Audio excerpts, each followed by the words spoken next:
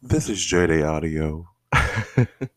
And today's topic is about what the fuck do people try to move on and they still have feelings for their exes? Never been able to understand that one. Now, it's one thing to be trying to date, which I understand, but if you're not completely healed and or you know what I'm saying? I mean, I understand dating and trying to distract yourself because you know what I'm saying, if it was a terrible heartbreak or whatever what have you or they passed away, you might just want a friend and then feelings happen. You know what I'm saying? I understand that. But if your ex and you talk every day, all day, and y'all are still fucking, why not be together? I've never been able to understand that. My exes and I, we're not friends. Um, I'm mean. And I think many of them would attest to that. I am mean as hell. I'm not nice. Uh I can be nice when I wanna be. But if you're an ex and you're getting on my nerves, I don't wait to tell you that. Because you're an ex. You know what I'm saying? Like I live my life differently than most. So relationships that have come and gone do just that. They come and they go. I tried to backtrack once in my past. That went to shit. And this is why we don't go backwards. For other people that have gone backwards, I mean, it's worked out for some. You know, they may have gotten married, had children, lived happily ever after. But when it comes down to people I've talked to, I might try to work it out. But when it comes down to people I've actually said, oh, this is my boyfriend, oh, I don't go backwards, love. That door is closed, that ship has sailed, that weave is burnt. But when people that you come across, they're attractive and, you guys are talking and sending good morning text on a consistent basis is like opening the door to something more, you know what I'm saying, more stable, more significant. Because some people will say good morning once or twice and then you never hear from them again. Now, for the ones that sing good morning every day and sing good nights and when they're off work, blah blah blah blah blah blah blah. A lot of them may have friends that they may have fucked and or dated, and then there are those exes that some don't talk about. Now, if you're single, you do what you want to do. Nobody's saying you can't, because I mean, it is what it is. But be honest when someone asks you, or if you feel the relationship is getting more serious. Say, hey, my ex and I, we broke up, but we're not really over each other. We still want to talk on the phone and text. Is that cool? A real nigga or female is gonna say, absolutely not. I'm ghost. I'm gone. I'm done. Because I just don't see a person being able to compete with an ex. I mean, they had you before me. Maybe that's my immaturity, or maybe it's not. But at the end of the day, that's my preference.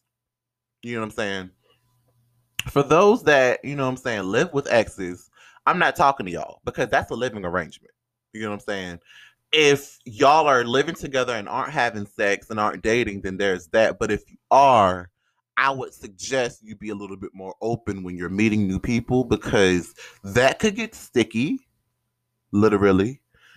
And it could blow out of proportion. You know what I'm saying? It may not be like it looks, but you didn't tell them that. You know what I'm saying? Maybe you and your ex are in an open relationship. Maybe y'all aren't even exes. Maybe y'all are married. Just be open and honest. Give people the opportunity to say, yes, I would like to date you, or no, I don't want to date you. But don't lie and don't hide. That's, for me, infuriating because I'm a person that will try their best to be as open and honest as possible, even in the realms of being uncomfortable. You know what I'm saying? So I expect the same. You know what I'm saying? If y'all are still fucking, let me know.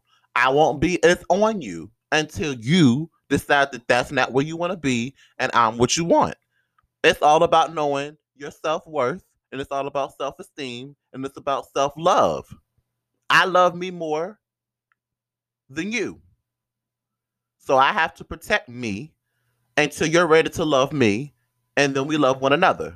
But I'm not going to put myself in a realm of uncertainty. I don't believe in uncertainty. I can't live my life in uncertainty. Anybody I've dated will tell you, I don't like maybe,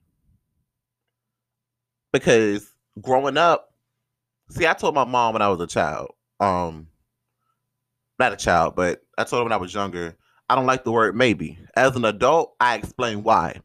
I don't like the word maybe because it's not a definite yes and a definite no, and it puts me in the realm of uncertainty. You know what I'm saying? Mom, can I go outside? Maybe. Well, bitch, yes or no.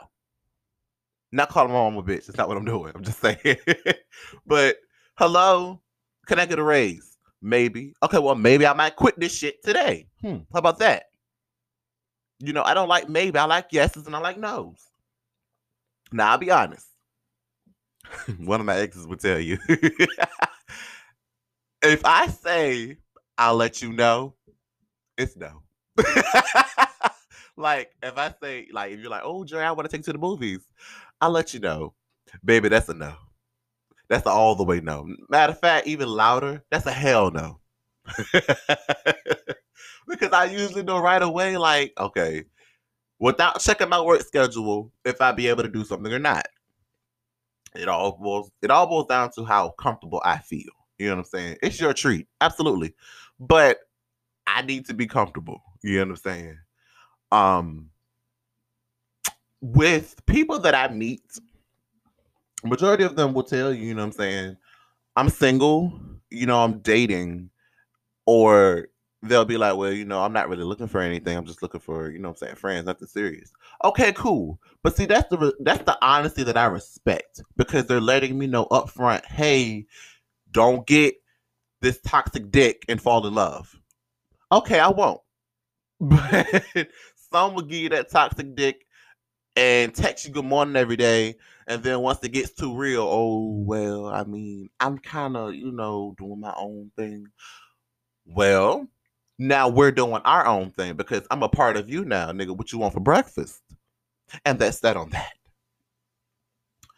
Um, I don't understand why when people break up with exes, why they feel the need to text them, I wish you the best.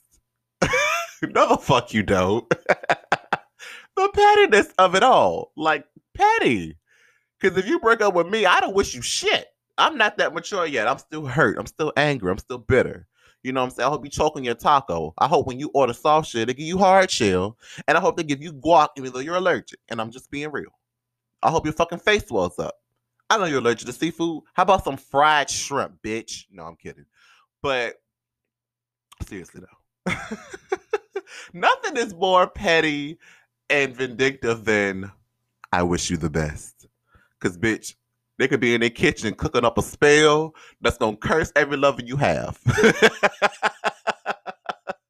Like, every lover you have might fucking go crazy. I'm starting to feel like, baby, that's what happened to me. Because these niggas be losing their minds. Oh, my God. Sane men aren't a thing anymore. You know what I'm saying? People, please protect your mental health. And I'm not just saying that to be funny, but literally protect your mental health. You know what I'm saying? If a lover has you so smitten that your ass is over there clawing up the wall because they ain't texting you back, maybe you need to check into a institution and get looked at and evaluated. Okay, make sure everything is okay. Make sure the elevator is still going to the top floor with no interruption. No, seriously, you guys, be honest. You know what I'm saying? That's all I'm about is honesty. You know what I'm saying? That don't ask, don't tell bullshit didn't work for the military, and it's damn sure not gonna work for you. So I'll leave you with this. That concludes this podcast. Y'all have a good one.